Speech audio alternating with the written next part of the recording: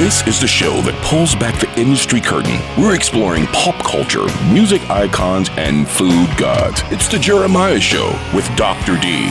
Broadcasting from the HJL Hospitality and Evolve Studios in LA and KZSB AM 1290 and FM 96.9 Santa Barbara, or somewhere from the road. He's opened and fixed more than 200 restaurants, bars, nightclubs, hotels, and neighborhood joints around the globe. He's an industry driver, an author, and a columnist. He's a restaurateur with legendary rock star Mick Fleetwood in Fleetwood's on Front Street in Lahaina, Maui. And he's your radio host. And now, back from a race around the sun, Jeremiah Higgins. Welcome to the Jeremiah Show. Dr. D, how are you today? It's another day and another beautiful day in paradise it is. Beautiful. I was just driving over here. We're doing some extra shows.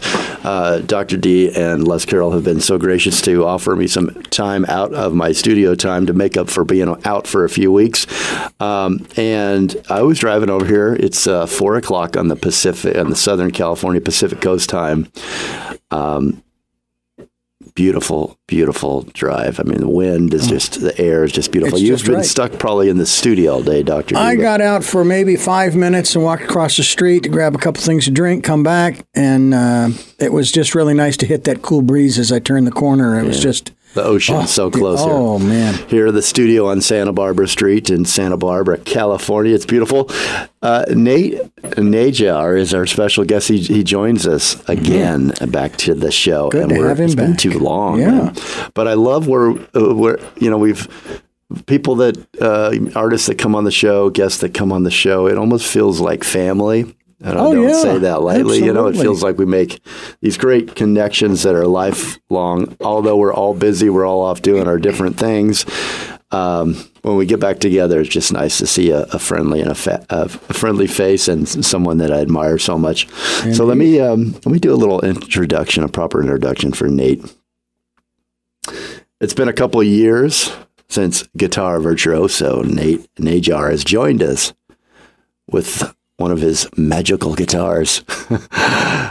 That was back, a few years back. It was in season 4, and we're in season 9, as you know, so it's been quite a while, a couple hundred shows ago, and he brought us on that show, his album, such a beautiful, beautiful album, Under Paris Skies. And this is absolutely true.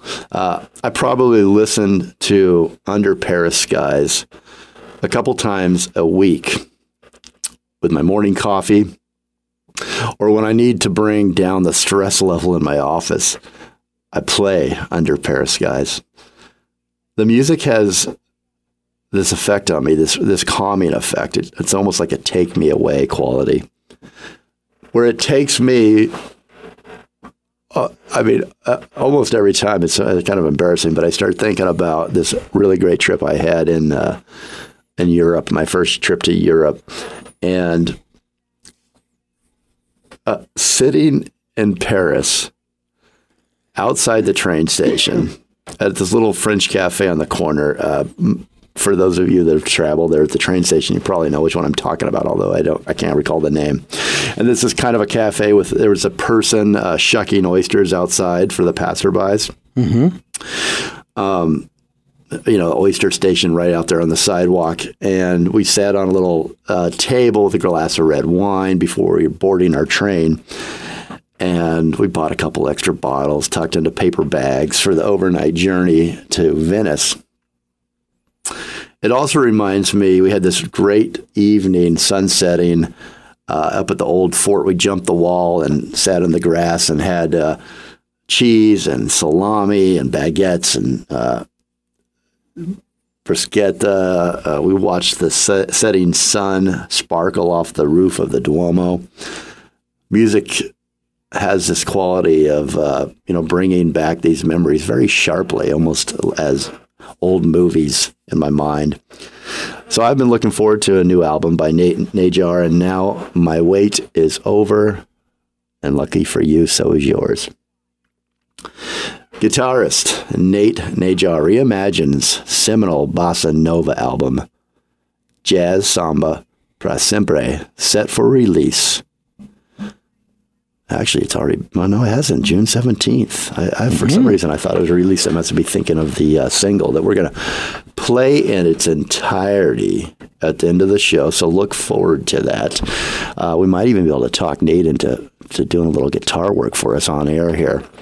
The track that we're going to play in its entirety is Samba These Days. So look forward to that at the very end of the program. We'll talk a lot about the whole album here with Nate in a moment. The album pays homage to 1962, Charlie Bird and Stan Getz' groundbreaking recording. The recording features Nate Najar playing Charlie Bird's classical nylon string guitar and cover art by abstract expressionist painter Olga Albizu, whose work appeared on Jazz Samba. Becky Bird, Charlie Bird's widow, says of Nate's beautiful guitar work, "There is no doubt that there is a piece of Charlie's soul in Nate's mind, heart, and fingers." You can't get a better endorsement for the album than that, in my opinion. I referred to, in the beginning here, the first interview we did with Nate. It was in season 4, if you'd like to go back. It's episode 184. So, if you're going to love Nate. He's a storyteller. He's a great musician, a great artist, and I think you're going to want more. And if you want to check out that the previous album under Paris Skies, or the interview for that album, please go back. I told Nate, and this is true also, I just got the album again ahead of time, and so thank you for that, Cheryl, and Nate. I got the album before the release. I've only had, since I just got it, the pleasure of listening to it all the way through once. Can't wait to get back to it. But the wait, I've got to tell you, is so worth it. This is the kind of album that you keep in your playlist for a lifetime. It is the kind of album that underscores an evening with friends, making any experience a memory. It is the kind of album that plays as you enjoy a great bottle of wine with a lover. It plays in the background of a great meal. It becomes a mood when it's just you and your headphones walking on the beach. Nate Najar is absolutely a treasure. Welcome back to the show, Nate. Man, with an introduction like that, what am I supposed to say? Thank you. Thank you. Oh, thank you. Why are you so good to me? Oh, I love you, man. I love your music. One of these days we will get that drink together, or a nice meal when you come through LA or Santa Barbara. But really, be real sooner than you think. It's heartfelt. Oh, good. So do we have a tour we can talk about? There you go. An upcoming tour, an upcoming show, I hope. Well, no, not that, but it's sooner than you think. I miss Santa Barbara. I like it out there. Yeah, it's nice. It's nice. Where do we find you today, Nate? I'm in my studio in St. Petersburg, Florida. This is our little studio. This is my control room, and so it's my little mixing station, and I set up the lights a little. I tried to clean it up as best as I could, but it's actually, this place is you can kind of tell this place is a massive dump, but it works. And we recorded Jazz Samba here. There's a little room over there where I played the guitar, and the saxophone player was in the other one, and the drummer was like about 10 feet from where my left arm is, and you see where the keyboard player was. So the bass player was sitting where the camera is. That I'm speaking to a camera now in your stead, and that's where the bass player was. And we made that record here. So, we're in our little studio. So this is ground zero. We get the, so check out the YouTube interview. You'll see that up on the Jeremiah Show YouTube channel. We've got, you can see everything Nate's referring to. I think it's pretty incredible, Dr. D. And Dr. D must get studio envy, although his studio is not bad at all. Yeah, I will tell you that I have already... You get to see all these great studios. I've already sold your guitar and the keyboard on eBay. $12 for the guitar, 65 cents for the keyboard. My goodness. Jeez, you know a Najar keyboard. Right there. Come on, man. He's worth a lot more than that. You got taken. But people say you're going to have to pay me to take Nate. So Yeah, I don't know. that's I don't know right. what the deal is there, Nate. You know. But anyway, it's beautiful what you've got there and what you can create. And it's the philosophy I've lived by. You work with what you have until you get what you want. I call that Nate. I wouldn't call that a dump at all. You only see one corner of it. Well, I don't see all the bottles and the Dorito beer bags cans and whatever it is that you love to snack on in the corner. Yeah, man. No, this place is great. We get a lot of work done here. We did a lot of well, the sound is good. You've got a really nice sound in that room. Oh, thank you. You Yeah, know, we worked hard on those parts. Yeah. Yeah, I can see those soundboards back there. St. Petersburg you can't complain if you're in St. Petersburg, right? It's brilliant. We're a little peninsula on a peninsula. You know, it's we live in a little downtown apartment building, and it's us and the two kids, right? And so we've got this gorgeous view, a big picture, sliding glass doors going out over, and we're on the 7th floor. So we see most of downtown. We could see airplanes taking off from the municipal airport. We see Tampa Bay. I go downstairs and walk to the coffee shop at the end of the block. A theater that we play at often is right across the street. It's nice. Really, You've got home. Yeah.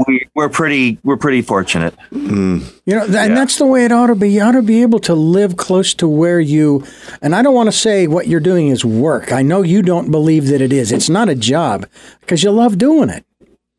Well, I love playing the guitar. The rest of it's a lot of work. I like talking to you guys. I wish I had a scotch with me while we were doing it, but We'll wait, Nate. That's right. If you want to go get one. No, I mean all of us, like in a joint or something, but this ain't work, but there's plenty of work. I don't want to leave you, make you feel left out, but Dr. D and I are having a scotch right now. It's 4 o'clock, 5 o'clock in St. Petersburg, right? Not 7 o'clock. What time is it? Yeah, it's 7 o'clock. 7 o'clock. We're drinking on your time, although we're still at 4 o'clock on our time. That's right. Sounds good to me. It's that old saying, right? Well, before we talk about this album and the making of the album and the incredible guests that you've got that join you and the backstory, all that great stuff, since we've last talked on air, at least, a lot's happened in this world. I mean, the way I look at it, I mean, in all the years I've been on this earth, the last couple of years have probably had the most, so many changes, so many different things that have happened. What has your life been like, Nate? What have you been up to, and how have you navigated and created beautiful music in this crazy world we're living in? Well, that's a loaded question. Good stuff. This is a feel good show. We don't have to talk about No, the bad it's stuff. all good. I fell in love. Okay. That's what happened. All right. I fell in love, and hearts were broken, and other people fell in love, and things happened, and here we are. And that's the short version. But I think you see the smile, you see the grin on this face. Yeah, that's being in love. Nate's in love luck, huh? You know what I mean? So yeah, that's what's happened. I mean, there's specific things that have happened that Sure. but that's what happened. I fell in love, and then you got some new music. Yeah. Okay. So how does I haven't been in love in a little bit, but last time I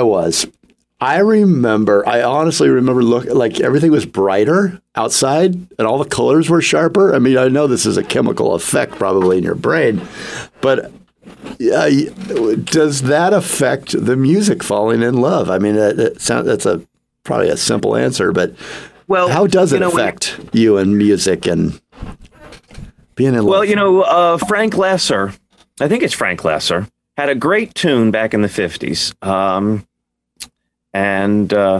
Was it Frank Lesser? Gosh, I'm losing my mind. Anyway, give me the title. I'll look it up for you. We'll verify. Actually, you know what? I think it's Lerner and Lowe. Is it from My Fair Lady? It might be. I've never been in love before. Da, da, da, da, da, da, da, da, da, da. What a great tune. And anyway, I'm just, when you fall in love, there's all the dopamine and the drug effects that happen, love is a drug and all that. But I'm talking way beyond that. And I'm telling you that I fell in love. And what has happened is that it's all there to just pick from.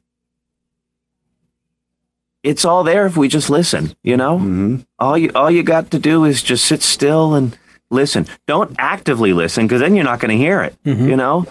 But it's all there to pick from. So then, I wished I made this record 10 years ago, and now I'm so happy that I didn't make it 10 years ago. But 10 years ago was 50 years of jazz samba, and so it was. It seemed like a good anniversary date. Mm-hmm. I missed it, and so at 60 years, I didn't want to miss this. And what serendipity that everything comes at the right time. Yep. Because when you hear it, then you can grab it. It's like everybody, every single human on this planet has this experience in one way or another, whether it's with a recipe or whether it's with hitting a golf ball or whether it's with something, some very difficult task but every human has this experience at some time or another. But all of a sudden, when you can become aware of it, I don't know how it happened. The only thing I know, the only correlation I got here is that I fell in love. The only correlation I got. But what I'm telling you is that everything's there for all of us, and you just pick it out and put it together. And this record came together. The easiest any record I've ever made came together. And this record came out, and it's the first time there's always something that, you prefer to have done different. I wish I played that better. I wish I played that differently. I wish that sounded, etc. But when you look at it from a completely objective point of view, when I hear it, and I can honestly say, yeah, that's actually, if anybody made that record, that's a pretty nice sounding record. And it's the first time in the entirety of my career that I can look at that and really say, wow, I feel good about this. Oh, that's great.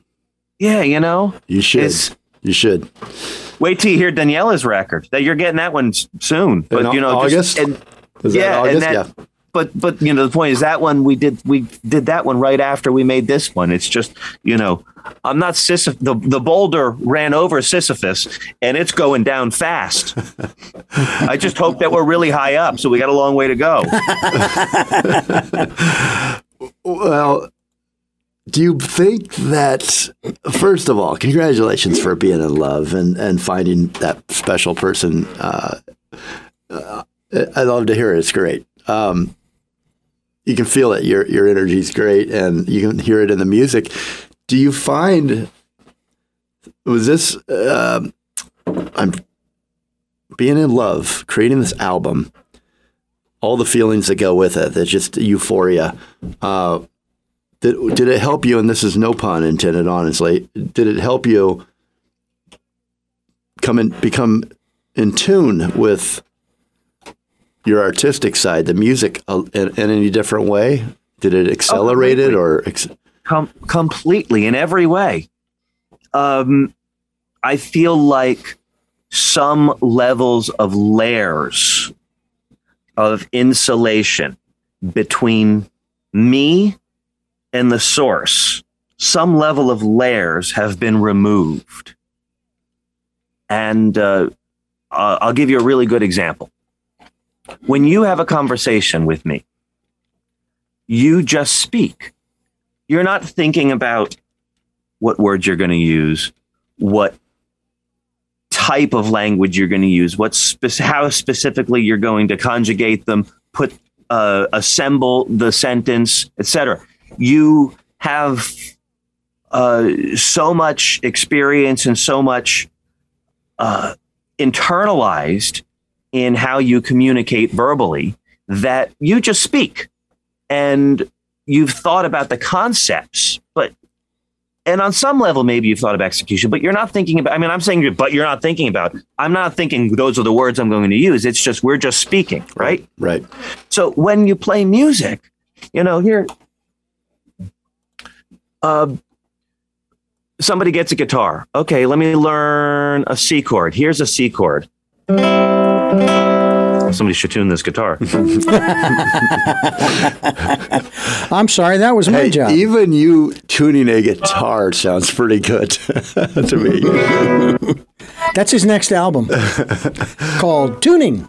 But, so Tune in. Still not in tune. So there's a C chord, right? So you learn that first. And then every time you go to play the guitar, you pick it up and you go, okay, so where do I put my fingers, right? So now I don't think when I play a C chord, where do I put my fingers? That's long past, right? But the source is, I have this theory. It's not a theory. It's a lot of people share this vision, this idea, this aesthetic. It's just a way to communicate. A lot of people share this, but I have this idea that the universe, everything that is like a monolith, right? Right. We're not a salad bowl. There's no components. It is, right? So, speaking about music is just one aspect of that which is. And, Chick Corea used to say all the time, every composer has one song, and everything that you write is an extension or a elaboration of that motif. And I think it's really true, because what it really is, in our own way, all of us have ways that we're kind of more in tune with, I call it the source, but with the universe, with whatever. We have all different ways that we're in tune with it, whether it's a chef or whether it's an athlete or whether it's a musician or a poet or a lover or, and there's people who have talent in many different fields. But where it's coming from is we're connected to that and we pull it out. Bach, think about everything that Bach wrote and all the language. There's a very specific way that he pulled that out and put it down. And everybody who's playing music or making art or making a recipe, I keep coming back to that, or any of that, anybody who's doing that is connecting with the source. And then the way that it is expressed is just in the way that us as the physical individual existing in this earthly environment relates to that information. But the creation of it and the doing of it, that's the conduit, so to speak, right? So back to your question about falling in love. What happened is layers between me and the source have been removed. And so I feel that much more connected.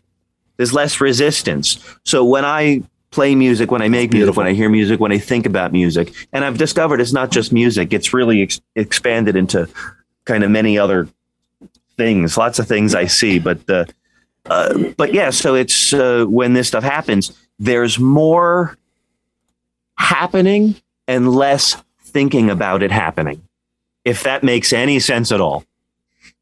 That's beautiful. No, that was a great description of being in love and how it affects your music and the source. I also really like, Nate, your awareness, your idea, and being conscious of listening, and being open to what comes in and what's the possibilities, what's possible. I end the show every time with a saying: communicate, but listen more and evolve. And it's really about that listen more part, that middle. And it's not a reference to the show, although it could be taken that way. Yeah. It's to It's to, what we strive for in the show is to listen and to tell each other's stories. And I think we can all learn from those. It's about the music also, but it's about the person that creates it and the perspectives. The music and, the show, what you do, everything that you do, the music, everything that I do, all of it, the stories, it's all who we are. Full stop. It is who we are. The way the trees are pruned out on the street in front of somebody's house, that's who we are. Mm-hmm. All of it. Mm-hmm. Mm-hmm. Ain't that a thing? Love it. All right, we got to take a break. I wanted to tell you were right about the song I've Never Been in Love Before. The composer's Frank Lesser. Okay. You had it. All right. So before we go to break, I want to tell you how you can. Now, can they pre-order the album, Nate? Absolutely. Yeah, it's everywhere. It's at Amazon. It's anywhere you can buy a record. It's it's on my website, natenajar.com. It's everywhere. Is there a site that you make more, or do you want to say that? I don't want to put you in a bad spot with any of the... It doesn't matter. Anywhere that's most convenient for the consumer is what's best for me, for the consumer. I just said consumer. Can you believe I said that? It's funny because we're constantly in these discussions about streaming music and so forth and so on. And I always say that, the discussion that musicians have against streaming, my response is always, it doesn't matter because streaming is good for the consumer. And if it's good for the consumer, it's not going anywhere. That's why that language is in my head. Yeah. But no, back to buying the album, Jazz Samba para Sempre. If you'd like a hard copy, CDs are available now. Anywhere that's convenient for you to get a record, you can get it. Amazon, any record store, any CD store that still exists, everybody's got it. Vinyl LPs, we're doing the pre-orders for vinyl LPs. They are shipping at the end of summer, so not long off. Vinyl, I love it. Vinyl, $180 grand audiophile vinyl. Thick ones, good ones. Beautiful. I can't wait to that's what I want to pick up. I want to pick up one of those. So let me give you the information. I'm not going to be able to say it as cool as Nate does, but I'll do my best. Guitarist Nate Najar reimagines seminal bossa nova album, Jazz Samba para Sempre. It's set for release this coming June 17th. What do we got? Less than 10 days away. So pre-order now. Nate just gave you all that. You can get it anywhere you buy an album. This album is so special, and it pays homage to the 1962 Charlie Bird and Stan Getz's groundbreaking record, Jazz Samba. The recording features Nate Najar playing Charlie Bird's classical nylon string guitar, and the cover art. And there's a story behind it. It's really a good one. Nate's going to tell us when we come back from the break. It's by abstract expressionist painter Olga Albizu, whose work appeared on the original Jazz Samba record.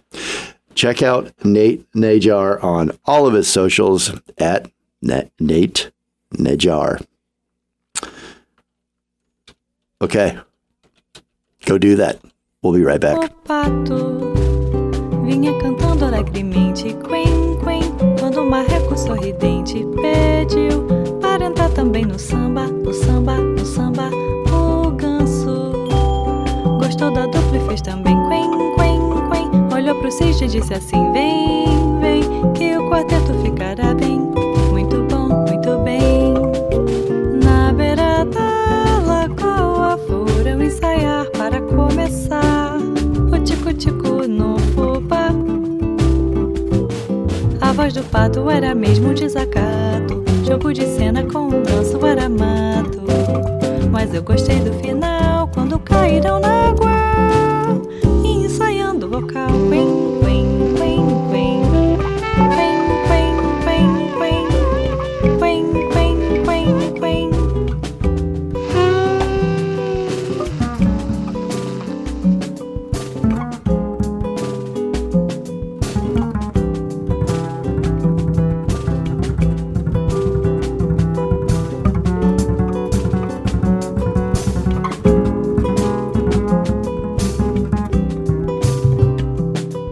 Mr. Restaurant is a tasty new segment on The Jeremiah Show. Host Will Knox, renowned restaurant real estate specialist, serves up a fresh look at the restaurant business. On the menu, celebrity chefs, startups, operators, deal makers, designers, and those are just some of the appetizers. Look for all of Mr. Restaurant shows. Tell your smart speaker to play The Jeremiah Show, Mr. Restaurant. Hi, I'm Shadow Stevens. While I'm doing this and that and the other thing at the very same time, I'm having a great time on The Jeremiah Show, the greatest show in the history of the world. For the love of God, subscribe. No, seriously, subscribe. Welcome, Los Angeles. The Jeremiah Show is now on Radio Candy Radio. Discover a world of emotions, your digital radio. The Jeremiah Show airs 10 p.m. Monday, Wednesdays, and Fridays. RadioCandyRadio.com. Hi, I'm Mariel Hemingway, and you're listening to The Jeremiah Show.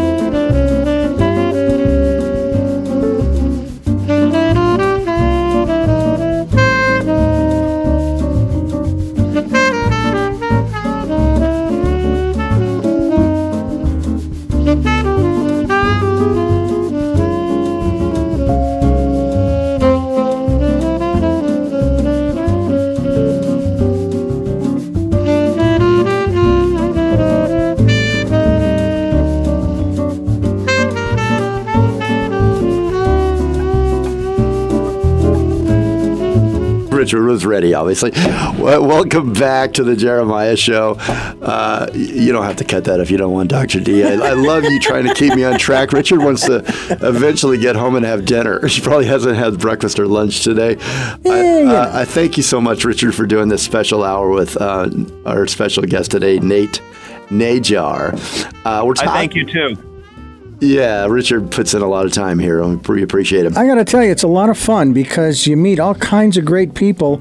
I mean, just our last interview that we did just the other day with another musician. CJ. Yeah, he just released the new Jeff Skunk Baxter, another great guitarist. Great stuff. And so you get to hear the stories of what I like to call, because I've been doing this for over 40 years, the olden days, you know.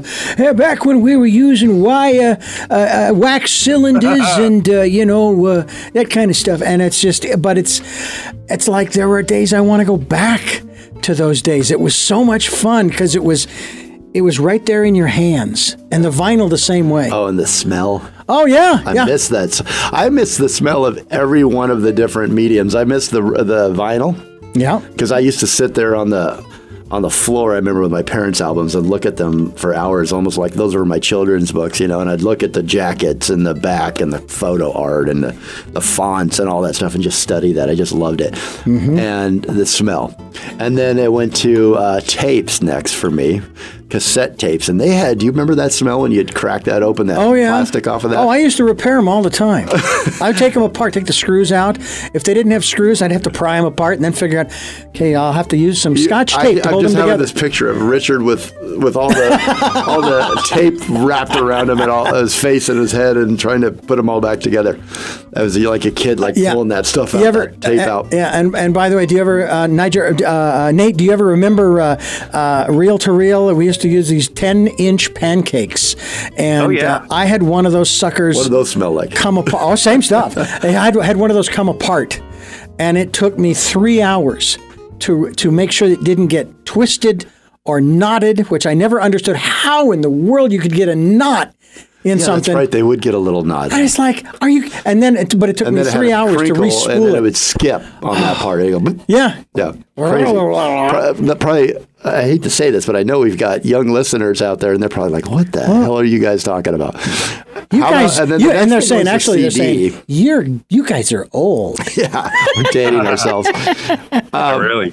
Let's talk about the background before we talk about how you've reimagined it. And that's a whole topic I'd love to get into here on how you reimagine and how you do something like that. But talk about first of all, if you don't mind, Nate, Charlie Bird. Talk about Charlie Bird, and then Stan Getz, and then how the album came to be. And it's a Grammy Award-winning album, and it would really put them on the map. Can you talk a little bit about that? So let's start with Charlie Bird. Yeah, so, it all starts with Charlie, because what Charlie did was he was a Washington, D.C. guitar player. I never met Charlie. I know a fair amount of his family, and am very friendly with a fair amount of his family. And his brother, who was the bass player in his group for a very long time, he plays guitar and a little bass on the original Jazz Samba album, Joe Bird, the brother. But Keeter Betts was still playing bass in the band at the time. But Joe and I played together a fair amount before Joe's death. I really miss him, to be honest with you. He's, I think about him often. Joe was great. And, but so Charlie was a guitar player who was drafted in World War II and served in the infantry. And so when Paris was liberated, when he got to Paris, he was a guitar player. He grew up, his dad owned a country store in Chuckatuck, Virginia, which is kind of the Norfolk general area now, the metropolitan area. It's been absorbed, but it was, a little country town, little country village, really. Dad owned the general store, and Charlie learned how to play blues guitar from the guys who would come in to buy stuff at the general store, the guys hanging out on the porch and stuff. So when Charlie was in Paris, when Paris was liberated in 1944, he immediately went looking for Django Reinhardt.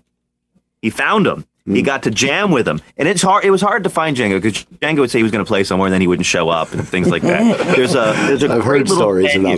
about it. There's a great little venue on the Eastern Shore of Maryland called the Mainstay, and Charlie was one of the first acts to ever play there, and it was very late in his life. And so the kind of main lobby area of the venue is called the Bird Room, and it has lots of Charlie's personal photographs and things like that.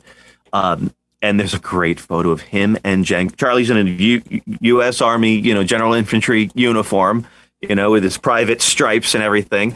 And it's him and Django Reinhardt just posing for a photo with guitars. It's brilliant, So when Charlie came, the whole point of this story, when Charlie came back from the war, he said, "I'm only going to do what I want to do in my life from now on." I don't blame him. I just said that last week. I don't blame him one bit. So anyway, he moved to New York. He was a guitar player. He was going to be a jazz guitar player. Roommate of his showed him a Segovia record. He said, "What's that? That's classical guitar. Wow, this guy's playing Bach on the guitar. It's incredible." Moves to D.C., GI Bill, starts studying classical guitar with Sophocles Pappas. Sophocles Pappas had a great school. Washington, D.C. was a guitar town. But Charlie's first love was jazz. Brilliantly, and the thing is, it was organic. He was like, he realized I didn't... I wanted to ask guitar, before you go on with that story, I'm sorry to interrupt you. Washington, D.C. was a guitar town. Now that I think about it, a lot of people that we've talked to have come from D.C. or play there. Why was Washington, D.C. a guitar town? That's interesting to me. I think it was because of Sophocles Pappas. He had Pappas's guitar shop opened in like 1930-something on M Street, and it just closed a few years ago. I used to go there all the time when I played at Blues Alley. And it was on Connecticut Avenue, M Street, and 18th Street, where they all converged there. It was up on the second floor. And Charlie Bird taught guitar lessons there for a while in the late 50s and early 60s. But Roy Buchanan was there, Danny Gatton. I mean, this is why Washington was a guitar town, because they were guitar players through there, It's interesting. I think of Washington, D.C. as so many things, known for politics, great restaurants, all that kind of thing. But I wouldn't think guitar town, and it's neat to kind of hear and think about that history. Is it still a guitar town? It's a great music town overall. It's not a guitar town any longer, but it is still a great music town. It's still a great music town. Thank you for allowing that question to interrupt your train of thought. I hope you can get back there. I'm good. Well, I ramble anyway. No, not at all. So Charlie, he basically said, I'm not going to be a concert classical guitar player. I started too late.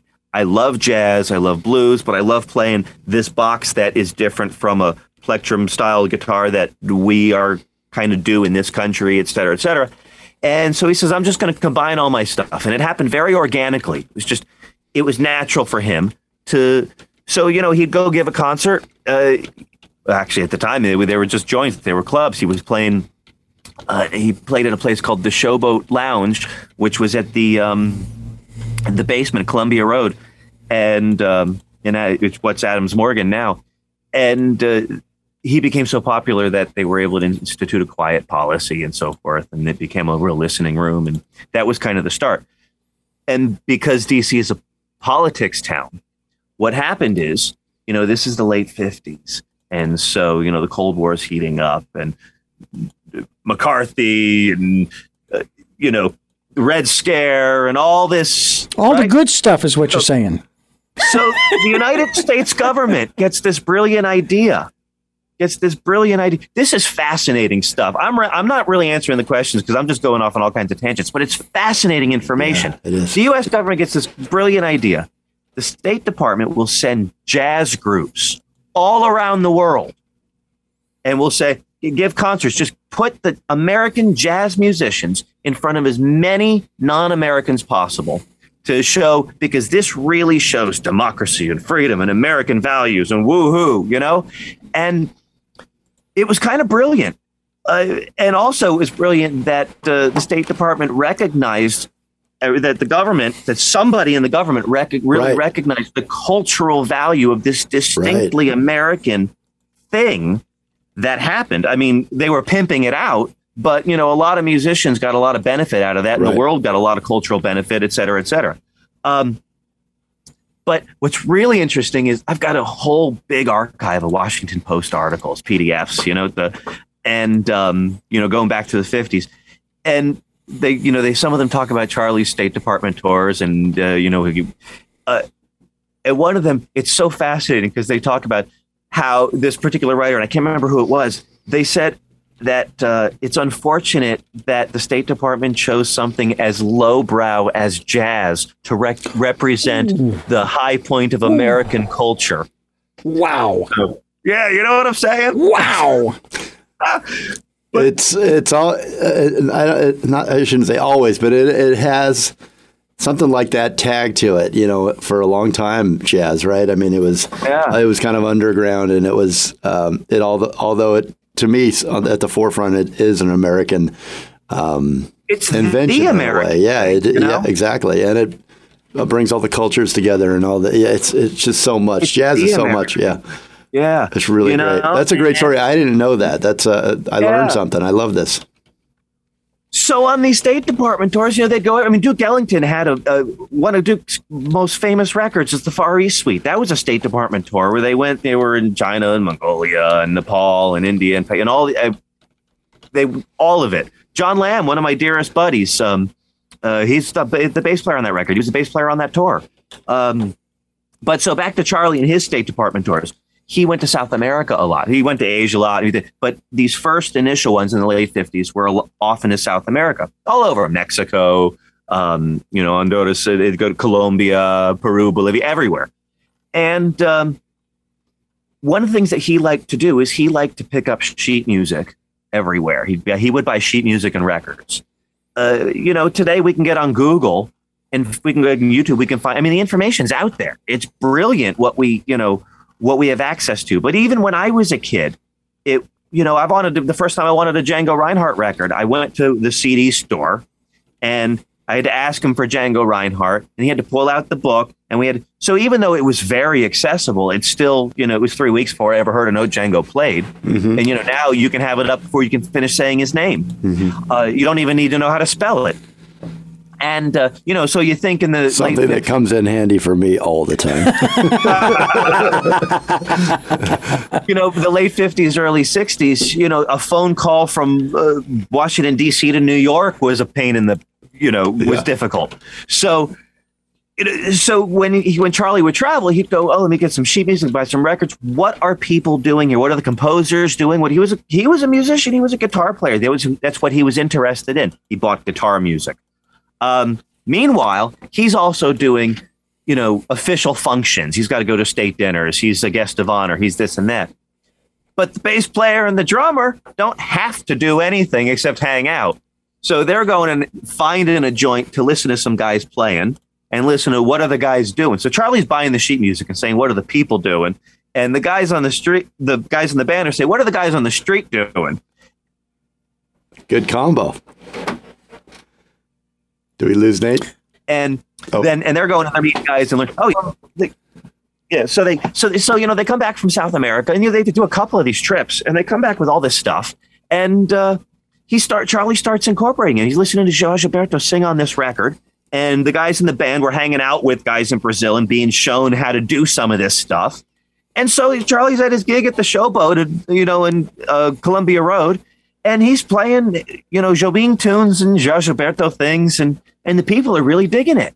So that's how this music got here. That basement on 18th and Columbia Road is the first place in North America this music was played. I wanted to set up a concert there, but the people who were running the venue pre-COVID, post-COVID, because it became a record store and a bar, and they even kept his name. They called it the Songbird Music House and Cafe. Mm-hmm. It was really sweet. Mm-hmm. But post-COVID, they moved from that location. They moved premises. They're in another space, and so it's an empty storefront now, which is kind of disappointing. But anyway, but that's how the music got here. And then, he and Getz made the record, and, the rest is history. It's an empty storefront. It sounds like a perfect place to premiere, or at least play the record, even if it's empty. Get some event coordinator to put that together. That sounds like I'll fly out for that. That'd be great. Well, yeah, really. Nate, we've got to take another quick break here. We're talking with Nate Najar. It's been 60 years since the release of Jazz Samba, the 1962 landmark album by Charlie Byrd and Stan Getz, who earned Grammy Award for Best Jazz Performance. Then they launched, this album and Best Jazz Performance Grammy Awards launched Bossa Nova in the United States and predicted the best-selling Getz Gilberto by 2 years. But before I let you go, let me give you the information here. If you're intrigued by this album, if you haven't heard this album, I really encourage you to pre-order the album. If you're listening to the podcast months after the album was out, go get it. Guitarist Nate Najar reimagined seminal Bossa Nova album, Jazz Samba PRA SEMPRE, set for release June 17th. 2022. If you're listening to this after, again, it's out there. So I encourage you, go now, get it after you finish the interview.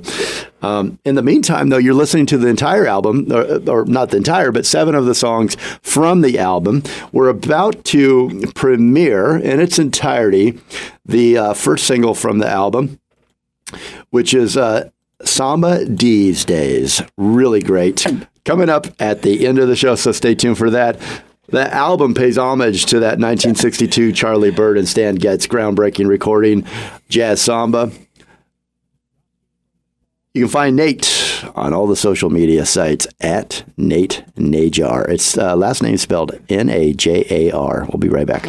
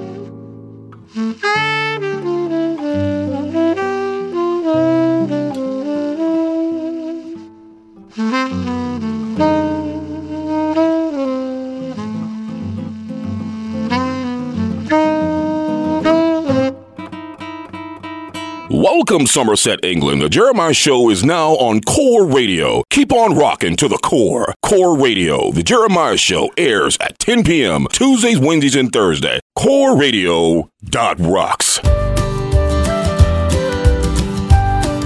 Hey there, I'm Caleb. I'm Becca. And I'm Joshua. And we are Girl Named Tom. Go to girlnamedtom.com to hear more of our music, buy merchandise, and learn about our story. You're listening to The Jeremiah Show.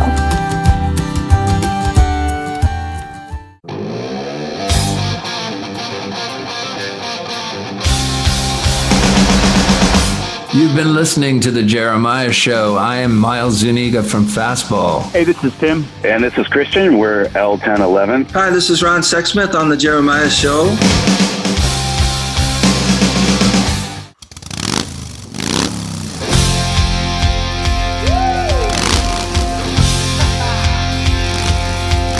And we're back with The Jeremiah Show.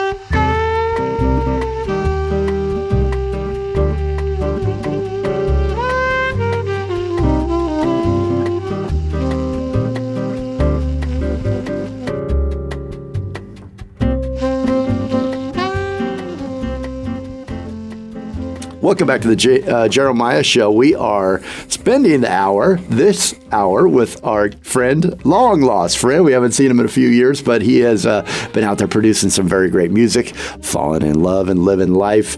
The album is Bossa Nova album. It's a Bossa Nova jazz samba, pra sempre.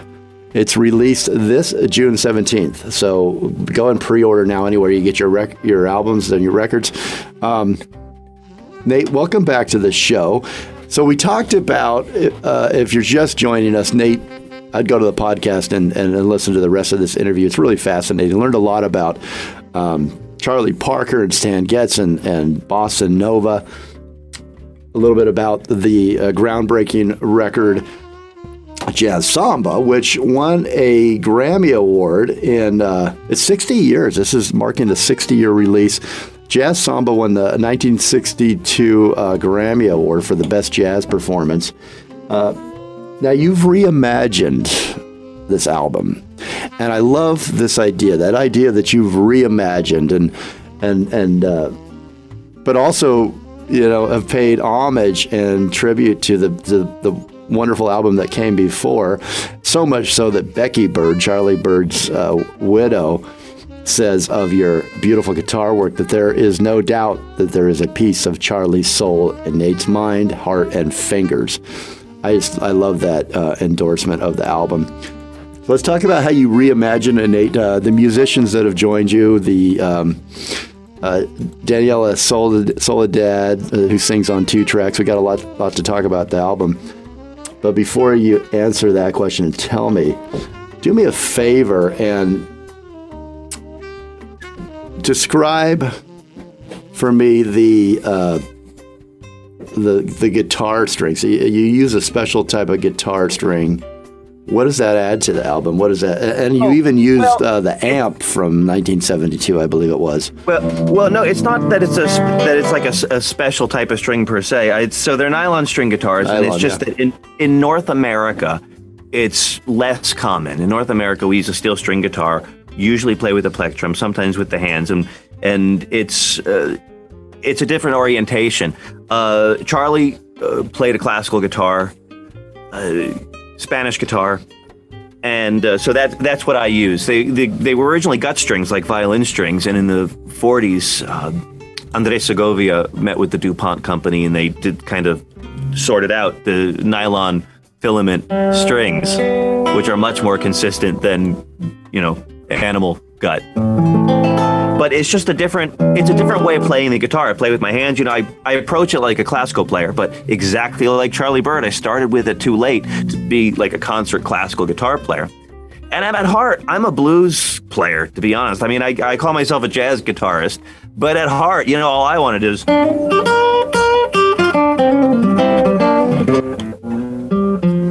That's all I want to do. Okay? Remember I told you at the beginning of the show, I told you that Chick Corea used to say every composer has one song? Yes. So I found Daniela the other night. I said, my song's blues in G. That's who I am. I am blues in G. And so anyway, yeah. So blues in G and in. Outside of playing, kind of Latin styles where that would normally be used, in jazz and in kind of contemporary music, it's just not a sound that we use that much in North America. It's used a lot if you're approximating a flamenco sound or doing a flamenco sound, which I don't do any of that. I don't have it. I have to do something else. Yeah. Okay. Well, thanks for. I was imagining something, and I'm not a guitar player, obviously, but I was imagining. It's important for the sound to recreate the sound of that album. No. Well, that's the instrument that I play. I play the same instrument that Charlie did, and it's the nature of what the strings are and what the box is and what it does. They're completely different instruments. They're tuned the same way. The notes are in the same places, but they are completely different instruments. The timbre is different and everything about what you do with them. But I did play Charlie's own guitar on the record. I played... Hi, I'm Nate Najar. My new album is Jazz Samba PRA Sempre, and you're listening to the Jeremiah Show. I have his Ramirez. It's not the guitar he played on that record. The guitar he played on that record is not findable at the moment. And I'm not sure... I know which guitars he owned at that time, but I'm not sure which one he played. But the one of his that I have, it's a very, very good sounding early 70s Ramirez. And Charlie got it when in the late 60s, Andres Segovia switched back to the Ramirez. He played a Ramirez early in his career, and then in the 30s he switched to a Hauser. He played a Hauser up until the late 60s, and then he switched back to Ramirez. And Jose Ramirez III made Segovia a very specific guitar. The box is bigger, the neck is bigger. I nearly called it an arm because it's an arm in Portuguese. They call it the braço, but we call it the neck. Because Segovia was a massive guy. I mean, he had sausages for fingers. So they made the guitars bigger. But when Segovia switched back to the Ramirez and Jose Ramirez III made him this specific model, basically every classical guitarist on the planet started playing the Jose Ramirez III guitar. Everybody. Christopher Parkening played one. Lee Ritenour got one. Charlie got one. So that's the reason why the Ramirez is so ubiquitous, is because Segovia started playing it again in the late 60s, and the Ramirez factory had been around long enough and had tooled up enough that they had so many luthiers working there in the 70s. It's unbelievable for a handmade high-end luthier classical guitar. I mean, they could have had 50, 60 luthiers working there at one time. I'm exaggerating. I'm just making this up. But the point is they were cranking out guitars. That's why there's so many Ramirez guitars out there today. I played Charlie's guitar on the record. That's pretty cool fact. See, now when I listen to it, not that I would know the difference, but it's going to be neat to think about that. Oh no, we got another break. We're just having too much fun. So many great stories. I talk too much. I'm sorry. It's a talk show. That's what you're supposed to do. Nate, is it true that you heard this album and this inspired you to do what you do? Play guitar. It wasn't jazz samba, but it was a Charlie Bird record. Charlie Bird. It was a Riverside record called The Guitar Artistry of Charlie Bird. And I heard, and after I heard that, I mean, the first notes, he plays Taking a Chance on Love, and it's just and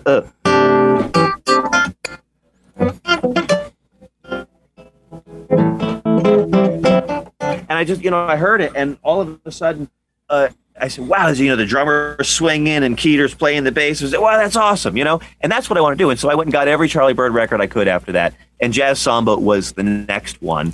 And was, it was ubiquitous, and it all begins. Here you are. Yeah. Awesome. Okay, we got to take this real quick break. We'll be right back. The guitarist that we're speaking with, the amazing guitarist, Nate Najar. He's reimagined the seminal bossa nova album, Jazz, and it's Jazz, Samba, PRA, SEMPRE, set for release this June 17th. You want to pick up or pre-order your copy now. It is the album paying homage to the 1962 Charlie Bird and Stan Getz groundbreaking recording, Jazz Samba. Okay, we'll be right back. And where you can find Nate, you can buy it, you can pre-order the album anywhere you get an album, but where you can find Nate is real simple on all the social handles. It's at Nate Najar, Najar. We'll be right back. Okay. So olha, essa mulata quando dança é luxo só.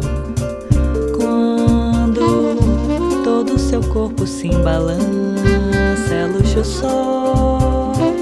Tem não sei que faz a confusão. Que ela não tem, meu Deus, é compaixão. Eita mulata bamba, olha, essa mulata quando dança é luxo só. Quando todo seu corpo se embalança é luxo só.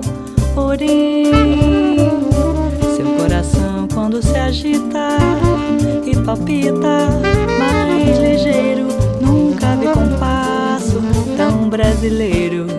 Eita samba cai pra lá, cai pra cá, cai pra lá, cai pra cá. Eita samba cai pra cá, cai pra lá, cai pra cá, cai pra lá. Mexe com as cadeiras mulata que o seu corpo me maltrata. Ai, ai.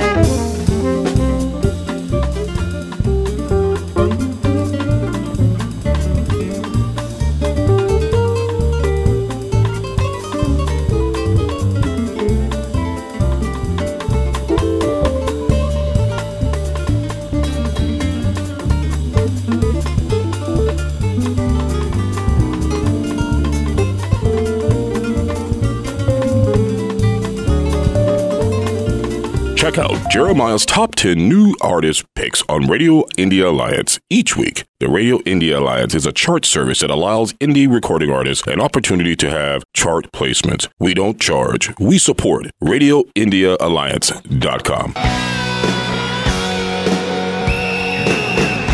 Hi there, everybody. This is Ann H. Hey, everybody. I'm Art Alex Hux from the band Everclear. My name's Danny Trejo. And you're listening to The Jeremiah Show. Jeremiah, you're loved, Holmes.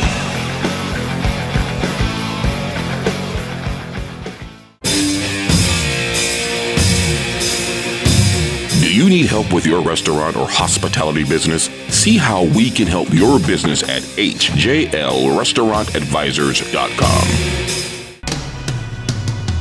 Hey, this is Jeff Skunk Baxter. Please open your heart and reach out to a veteran and let them know, number one, that they are loved and respected. You won't give up if they don't give up. And you're listening to The Jeremiah Show.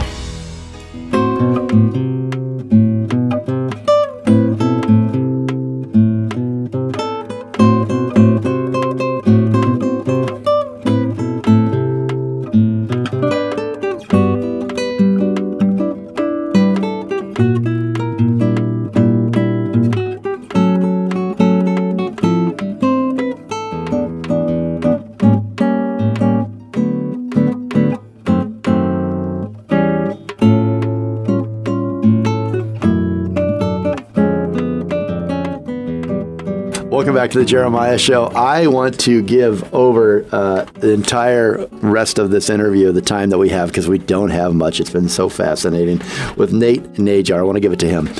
So I'm going to shut up, and I want you to tell us about this.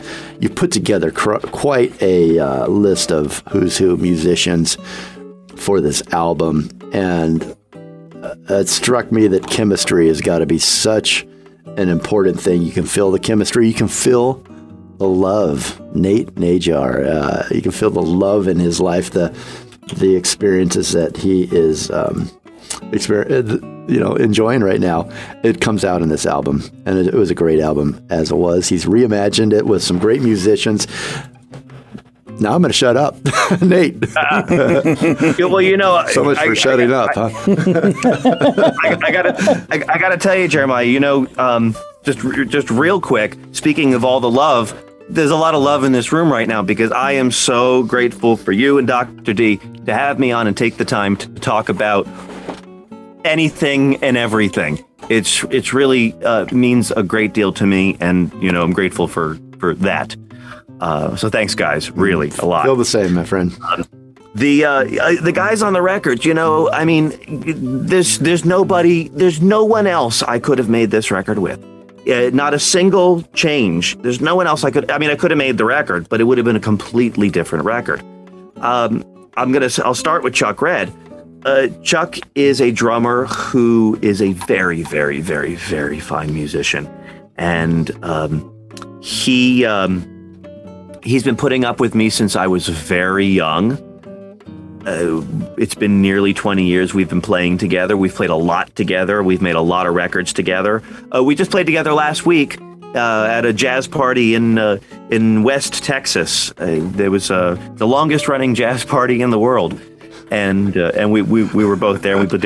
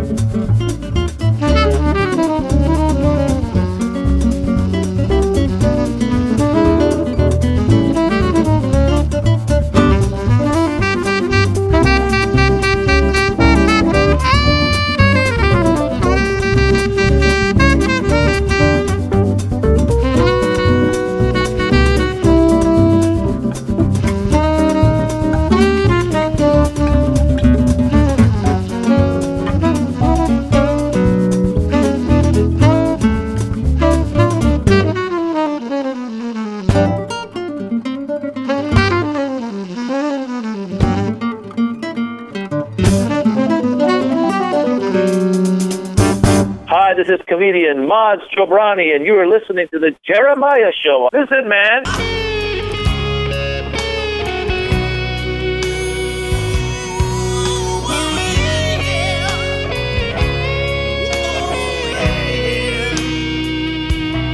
Did you like our soundtrack? Find all of our soundtracks on Spotify. The Jeremiah Show. Look for the Black Label. As always, a big thanks to Dr. D for making our voices come alive on the airwaves, and to our station manager, Les Carroll, for letting us on the air at all.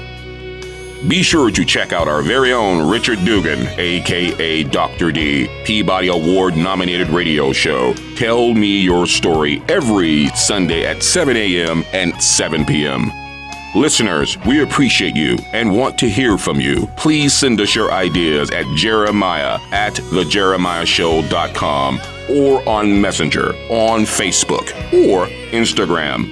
The Jeremiah Show is produced by executive producer Jeremiah Higgins and sound and engineer producer Richard Dr. D. Dugan. And me, your announcer, Tony Kelly. Communicate, listen more, and evolve. I'ma put my guns in the ground. I can't shoot them anymore. That cold black cloud is coming down. This is Miles Copeland. Yeah, I just had the honor of speaking to the Jeremiah Show. Who would have believed that little old me would have the opportunity to speak on such a prestigious show? And they even talked about my book, 2 Steps Forward, 1 Step Back, My Life in the Music Business. So it was a great pleasure to be on that show, the Jeremiah Show. I love you.